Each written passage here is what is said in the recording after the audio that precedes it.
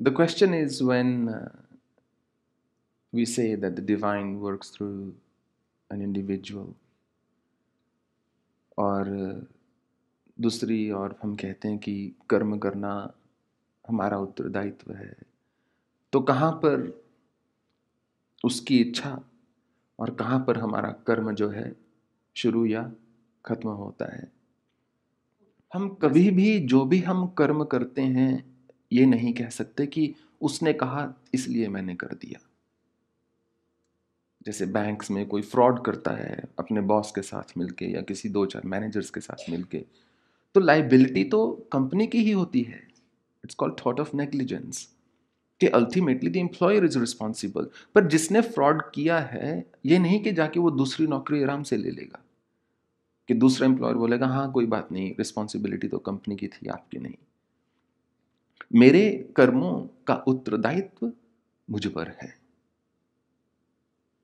जो भी हम करते हैं अपनी समझ से करते हैं, इसलिए जितना अधिक सोच का विकास होगा उतना श्रेष्ठ मनुष्य का कर्म होगा, क्योंकि हर कोई अपनी सोच के अनुसार ही तो कर्म करता है। बिल्ली म्याऊं ही करेगी, उसके अतिरिक्त तो उसे कुछ आता नहीं कि नहीं। उसे मारोगे तो भी म्याऊं करोगे, पलोसोगे तो भी म्याऊं करोगे, उसको भूख लगे तो भी वो म्याऊं करेगी। उसको एक ही भाषा आती है, वो अपने दुख में, सुख में, विषाद में, शोक में, हर्ष में, हर भाव में वो म्याऊं ही कर सकती है। ऐसे ही मनुष्य वही भाषा बोलता है जो उसके दिमाग में चल रही है। अगर एक नई भाषा सीख लेगा दिमाग की, हर एक मत, हर एक शास्त्र, हर एक सोच एक नई बुद्धि की भाषा होती है। जिसको नई भाषा प्राप्त हो वो एक नई वाणी ले लेता है, एक नए ढंग से जो है बात करता है। तो हमारे कर्मों का उत्तरदायित्व तो हम ही पर है। श्री कृष्ण के कहने पर युधिष्ठिर ने कहा कि अश्वत्थामा मारा गया, फिर भी नरक में उसको वो क्षण भोगने पड़े। वो ये वहां ये तर्क नहीं चला कि मैं तो साक्षात योग योगेश्वर श्री कृष्ण के कहने पर मैंने उस कर्म को किया था। वो बात मानी नहीं धर्मराज ने कि किया तो तुमने था युधिष्ठिर। ऐसा कहा जाता है, महाभारत में ऐसा लिखा है कि युधिष्ठिर इतना सत्यनिष्ठ थे कि उनका रथ जमीन से लगभग 2 फुट ऊपर चलता था। जब उन्होंने अपने गुरु से द्रोणाचार्य से ये असत्य वचन बोला कि अश्वत्थामा मारा गया, और तुरंत बाद में मुखी मुख में बोल दिया हाथी मारा गया, क्योंकि वहां पर एक हाथी था जिसका नाम अश्वत्थामा था और द्रोणाचार्य के पुत्र का नाम भी अश्वत्थामा था, और मन ही मन बोल दिया अश्वत्थामा हाथी मारा गया, क्योंकि सब चाहते थे द्रोणाचार्य के उस जो दृढ़ता थी उसको तोड़ दिया जाए। अगर इनको पता चले मेरे पुत्र की मृत्यु हो गई तो अपने आप टूट जाएंगे, और हुआ भी ऐसा ही।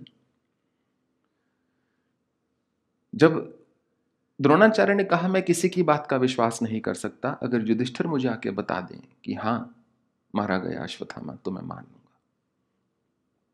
युधिष्ठिर ने ऐसा बोल दिया कि अश्वत्थामा मारा गया।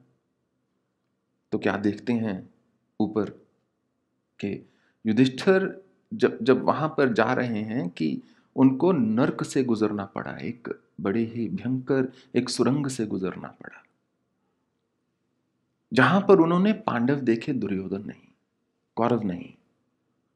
बड़ा विस्मय छाया युधिष्ठिर को कि हम तो भगवान के साथ लगे रहे, मेरे बंधु बांधव ये स्वर्ग में होने की बजाय नर्क में यातना भोग रहे हैं। उन्होंने पूछा ऐसा क्यों? बोला आपको इसलिए गुजरना पड़ा क्योंकि आप असत्यभाषी थे। जिस जो जो इन्होंने छल किया उसका फल तो देना पड़ेगा। तो कर्मों से हम भाग नहीं सकते। जो दूसरे ने किया वो दूसरे से पूछा जाएगा।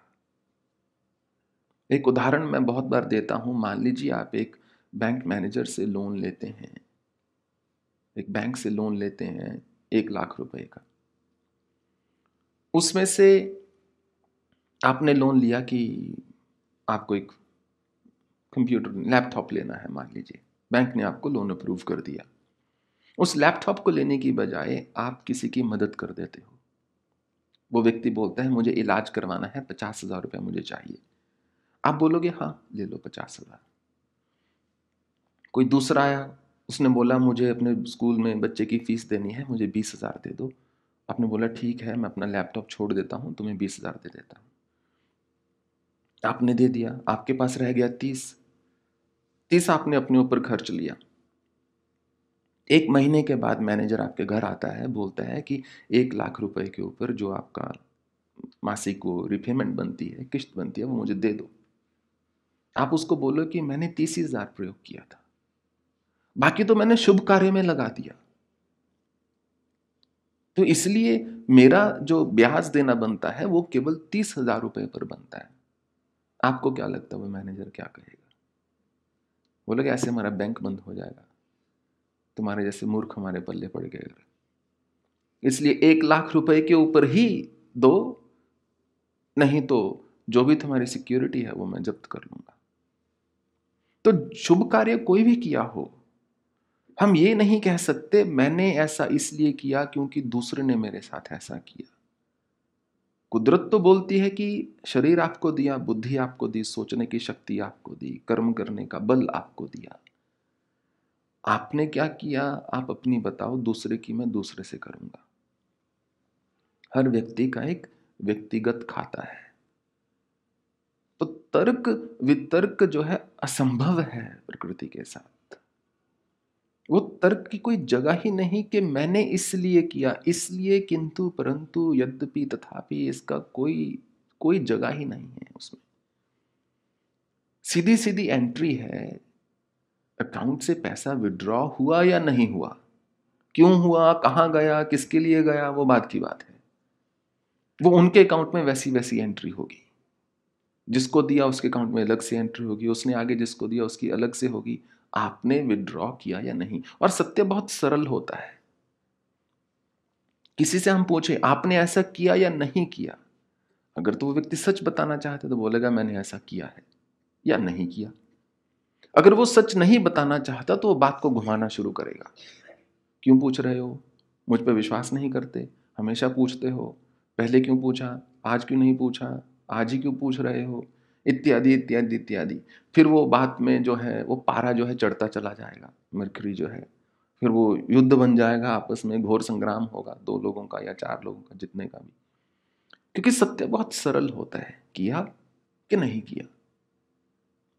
कोई हमसे पूछे 6:15 आप आ गए थे मंदिर में या नहीं, हम बोले वैसे तो रोज आता हूं पर आज मैंने सोचा कि देखता हूं, पर आप बताइए आप क्यों पूछ रहे हैं। अरे आ गए कि नहीं आ गए। सत्य में घुमा फिराव होता ही नहीं। तो यदि व्यक्ति सत्यनिष्ठ हो जाए यथासंभव, तो मुझे एक सत्यता के साथ जीवन को व्यतीत करना है, उसकी 90% टेंशन खत्म हो जाएगी। क्योंकि मार्क ट्वेन ने कहा था, if you tell the truth you don't have to remember anything. जब व्यक्ति झूठ बोलता है तो बहुत याद रखना पड़ता है, इसको क्या बताया था, उसको क्या बताया था, इसको तो बोला था छुट्टी पे जा रहा हूँ, उसको बोला था घर में बाप बीमार है वहां जा रहा हूँ, इसको बोला था कि काम पे जा रहा हूँ। कितना वजन होता है जानते हैं झूठ का मन के ऊपर। बहुत कुछ याद रखना पड़ता है, बहुत कुछ बनाकर रखना पड़ता है, सदा सदा के लिए उस आडंबर को जीवित रखना पड़ता है, उस अभिनय को निरंतर करते रहना पड़ता है। और कभी भी देख लेना कोई नाटक होता है ना, जब उसमें जो कॉस्ट्यूम्स जो ड्रेसेस होती हैं बड़ी भारी भरकम होती हैं, उसमें व्यक्ति जी नहीं सकता। सबसे पहले जब एक अभिनय खत्म होता है, सबसे पहले वो व्यक्ति जाके अपना मेकअप धोता है और वस्त्र आराम से इजी क्लोथ्स डाल के घर में बैठता है, शांति से बैठे। वो बिंदी सुर्खी लीपा पोती जो है वो दिखाने की है, उसको लगाकर जिया नहीं जा सकता।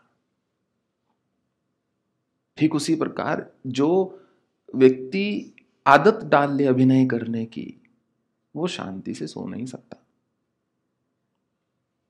और उसके संग में किसी और को भी शांति नहीं प्राप्त हो सकती। कुछ क्षणों के लिए हो सकती है, पर उसका जो ढोंग है वो सच्चे व्यक्ति के हृदय तक पहुंच जाता है। ढोंगी जो होता है उसके शिष्य भी ढोंगी होंगे, उसके चाहने वाले, उसके आसपास वाले सब वैसे ही होंगे। कुछ जैसे गुरुज होते हैं बहुत इंटेलेक्चुअल, अपने आप को पोर्ट्रे करते हैं, उनके शिष्य उनसे भी ज्यादा इंटेलेक्चुअल हो जाते हैं। गुरु भी घुमा घुमा के बात कर रहा है सारा, शिष्य भी घुमा घुमा के करनी शुरू कर देता है। दोनों ही एक भ्रम में जीना जो है शुरू कर देते हैं। कितनी असंख्य बार मैंने देखा है कि जैसा गुरु होता है शिष्य वैसे ही हो जाते हैं, वैसे ही उनका बातचीत करने का ढंग हो जाता है। कई बार कितने गुरुओं के जो शिष्य प्रवचन करते हैं गुरु के जाने के बाद, तो लगता है कि वास्तव में गुरु की ही आवाज आ रही है। तो जिससे जहां पर भी हमारी श्रद्धा, हमारी निष्ठा होती है, तो वैसा ही हमारा भाव जो है शुरू होना हो। We draw our inspiration, our strength from whatever we look up to, whoever inspires us, so we become the one we believe in। ये सबसे सुंदर बात होती है। सत्य में विश्वास रखोगे तो स्वयं सत्य हो जाओगे। जिस भी चीज में हमारा विश्वास दृढ़ होता है हम वैसे ही हो जाते हैं एक समय पर आकर। और वही सत्य की परिभाषा है, क्या हम सत्य से जी रहे हैं या नहीं। Because one day you will become what you believe in, and that is the final state of emancipation, of attainment, that now you have become what you once sought, or what you once thought, or what you once believed in। You have become that। वही हो गए हैं, चाहे उसको अहम ब्रह्मस्मि कहा जाए, चाहे तदे तद कहा जाए, त्वं तत् कहा जाए, या कोई भी उसको संज्ञा दे दी जाए।